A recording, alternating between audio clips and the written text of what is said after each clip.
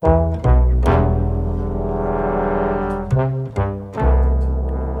to This Week in California Education, brought to you by EdSource Radio.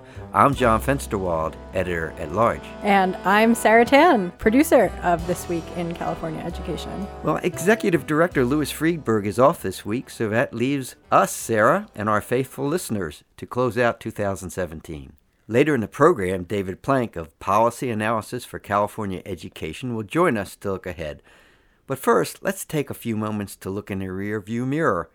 And what a year it has been. The biggest thing that most people will remember about this year is that it is the year that President Trump took office. Most notably, we had the appointment of Education Secretary Betsy DeVos. She is the most pro-choice, pro-voucher Secretary of Education in recent memory. She has become a lightning rod in many ways. Until the passage of the GOP tax bill just last week, a lot of the pro-choice agenda, pro-charter school and pro-voucher agenda that the president talked about during his campaign and that Betsy DeVos talked about during her nomination and has talked about since. It really didn't go very far because the Senate, led by Senator Lamar Alexander of Tennessee and Patty Murray, a Democrat from Washington, those are the two ranking members of the Committee of Health, Education, Labor, and Pensions. They really have pretty much protected the budgets that are. And so it didn't gain much traction. It was what one professor called benign neglect.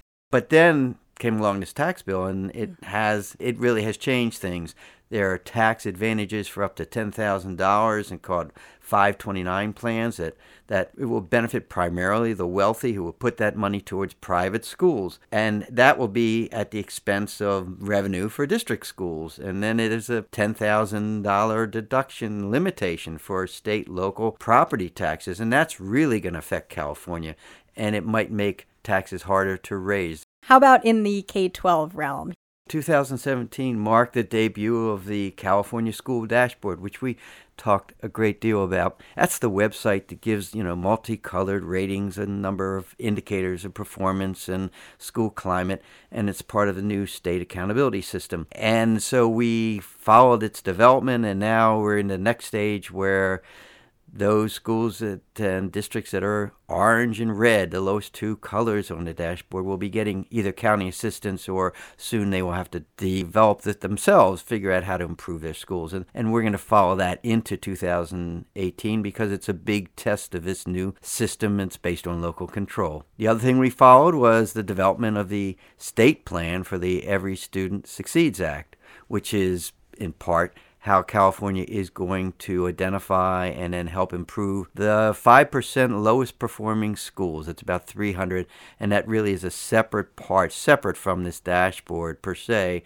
It's a different federal system, and it will be slightly different. This year, we also closely covered the Cal State system as it looked to revamp the way they did remedial courses. And we also looked at the growing problem of homeless students. It's a huge and growing problem in California, particularly as the price of housing increases on the coast in certain areas. A lot of families are moving out, they're splitting up. And on the issue of remedial education, that's really important. That's going to be a big issue as we try and increase the graduation rate at CSU and colleges and figure out now how much help do they need, and CSU is going to eliminate remedial courses. The help for students who are behind will be taken care of in the courses themselves that they take for credit. And that's created a bit of controversy among the faculty members who have to redesign courses and deal with a range then of students. So that's something we will follow. Well, John, I know this time of year is the time of year when a lot of people are also looking forward to next year and issues that will be coming up. And I know that you are working on a column right now about upcoming education issues. Yes, I am. It's an annual column that I hope that a year after that, few people will remember what I predicted, let alone put money on them. That column and my mea culpas for 2017 will come out next week. This year, though, I thought we'd turn to someone who really knows California education. So after we take a quick break, when we come back, we'll be talking to David Plank.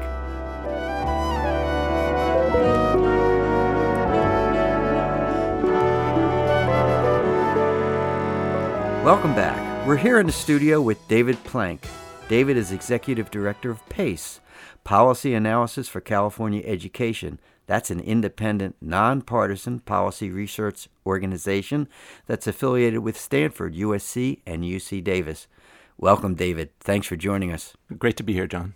So let's start off. What's on your mind as we head to 2018? What are you going to be most paying attention to? Well, clearly, I think all of us are going to be paying most attention to elections in 2018. 2018 is a political year. We have an election for governor, for superintendent of public instruction, and for all the members of California's congressional delegation. And I think that the issues that arise in those campaigns are clearly going to be on everyone's mind in 2018, including mine. So let's then back up a minute, because we've just passed a major tax cut. So how do you think that will affect our elections? What's going on in Washington? Well, I think that is really the bad news for California's education system in 2018. And particularly the repeal of the individual mandate, which people have estimated will kick 13 million Americans off their health insurance. Since California is 20% of the U.S. population, that's something on the order of 2 to 3 million Californians, and that is clearly going to squeeze the state budget in ways that we can only begin to imagine here at the end of 2017. So I think that is going to exacerbate all of the fiscal issues that we face in the education system and make them much more difficult to address. So are you talking then that would affect somehow education funding under Prop 98, or is it more indirect? It's more indirect. It's that the budget now will have to accommodate in some way people who are losing federal support for their health care, and we as Californians will have to make up the difference, at least to some extent. And that doesn't, in the first instance, affect Prop 98, but it certainly affects the universities, and it affects any new initiatives that we might like to introduce into the education system, because those simply become much more difficult. And because we no longer have the tax deductions beyond $10,000 for state and property taxes, how might that affect the ability to raise revenue in the future, or how we look at potentially raising additional money for education? It's hard to predict with any certainty how that's going to affect us, but we know that 20% of Californians pay about 80% of the tax bill. And those 20% are going to be affected, substantially affected, by the tax changes that Congress has just approved, both on the home mortgage side and because of the loss of the state and local tax deduction. I think the assumption may have been up in the past, including we just raised a tax on the most wealthy earners in California, that somehow we could maybe raise taxes again on the rich and make up for some of this revenue. And is that going to be harder to do now, David? I think it's going to be much harder to do. Even the tax increase that we imposed a year or so ago bought services for people in California. It actually was dedicated largely to the education system. And so paying more tax led to an improved fiscal situation for California's education system. This loss of the state and local tax deduction brings no benefits to California. It's simply a cost to Californians, but it hits the bottom line for a lot of our fellow citizens, and particularly for very wealthy citizens who may decide that the burden is becoming excessive. David, I know one of the issues that you've been watching is the local control funding formula and how, under the new system, assistance will be provided by the counties, and also how local control will work under the funding formula. What do you see happening over the next year, an inaugural year of sort of addressing some of the issues that have been raised by the dashboard, the new website that looks and sort of rates schools, how they're doing? There's a lot happening now, isn't there? There's a lot happening. And I think for 2018, the big issue is whether we as a state can organize an effective system of support for school districts that are not able to drive or sustain improvement on their own. With the first look at the dashboard, the state has identified, I believe, 220-some districts for for support. That's a lot. That's a real lot. That's a quarter of all California school districts. And how support is going to be provided to them, who is going to do that, is really, I think, the most urgent question facing the state. Because we have this new accountability system, which relies on local actors to continuously improve the performance of their schools and students. But we know that their doing that will rely to a very substantial extent on their ability to mobilize support from outside.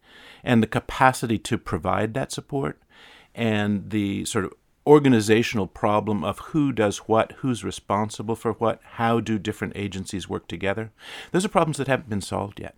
And it's going to take a lot in the coming year to get us to a point where we can credibly claim that we have a system in place that will lead to improvement over time. Yeah, and even beyond that, we have hundreds of districts that did poorly and are reflected in the colors red or orange on the dashboard that need to address it themselves, separate from county help, and they need assistance too, or because they haven't figured it out up till now.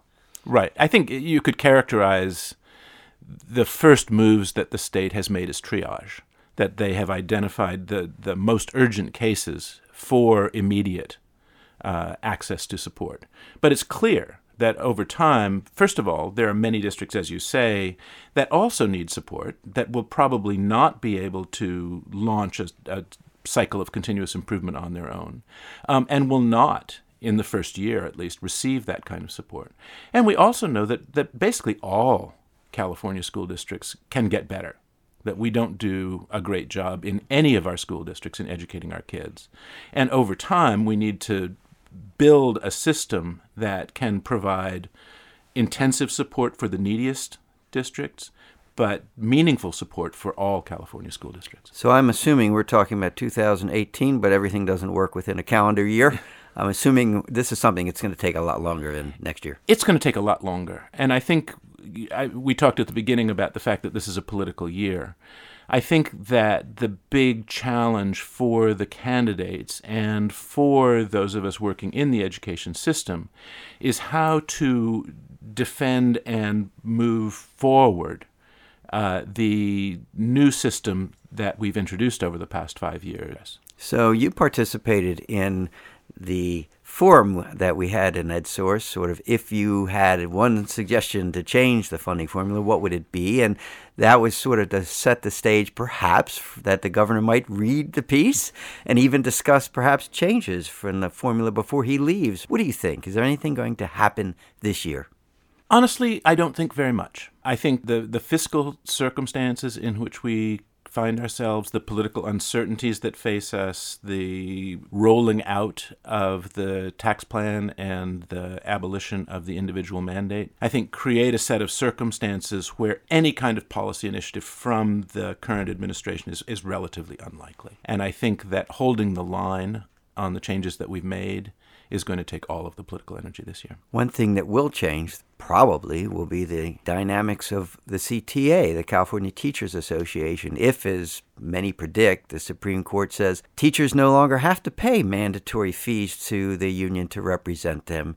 And that could affect the California Teachers Association's ability to campaign and be a power in Sacramento. What do you think, David? In the short run, they will certainly remain a power in Sacramento. That's really not in question. I think in the longer term, it really does represent an existential threat to the CTA and to unions more generally. There have been estimates that CTA could lose as many as 40% of their members. And what that means is that unions are really going to have to rethink the bargain that they make with their members and constituents and reassure their members that the services that they provide are worth the money. They can no longer take that for granted. They simply have to organize more aggressively and work more closely with their members to make sure that they are providing services that members think are worth the money. Now, we just focused on CTA, but this decision by the U.S. Supreme Court would affect all public employee unions, not just that. So, David, one last issue, and Again, it doesn't go through a calendar year, which is a teacher shortage. Do you see any easing? Do you see any positive developments on the horizon? Short answer is no. I think that addressing what we call the teacher shortage, it's not a shortage of teachers, it's a shortage in some specific fields, which also include dual language teachers or bilingual teachers, and it's a shortage of high-quality teachers, right? And so it's not enough to say, let's put some programs in place that will get us more teachers, because what we really need are more math teachers or more teachers for kids with particular disabilities or teachers who speak Spanish. And addressing that is a much more complicated and much more nuanced problem than, there aren't enough teachers anymore. There are plenty of teachers. What we lack are teachers in specific fields and teachers with specific competencies. And more than that, teachers who are really good with kids. Well, David, listen, thanks for sharing your thoughts, and they will help shape my own thinking as I write my predictions column in a few days. Thank you very much, John. As we head into the new year, we want to thank you, our listeners, for joining us during this, our first year of EdSource Radio. We've enjoyed it immensely and learned plenty about putting on a weekly show. So we invite you to join us again next week as we continue to explore the complex, difficult, and exciting issues and opportunities facing education in California so that all of our children can thrive in this wonderful state we have chosen to call home. I'm John Fensterwald here with producer Sarah Tan. Thanks to the S.D. Bechtel Jr. Foundation for their continued support of this podcast. Have a happy new year and see you next week and weeks to come.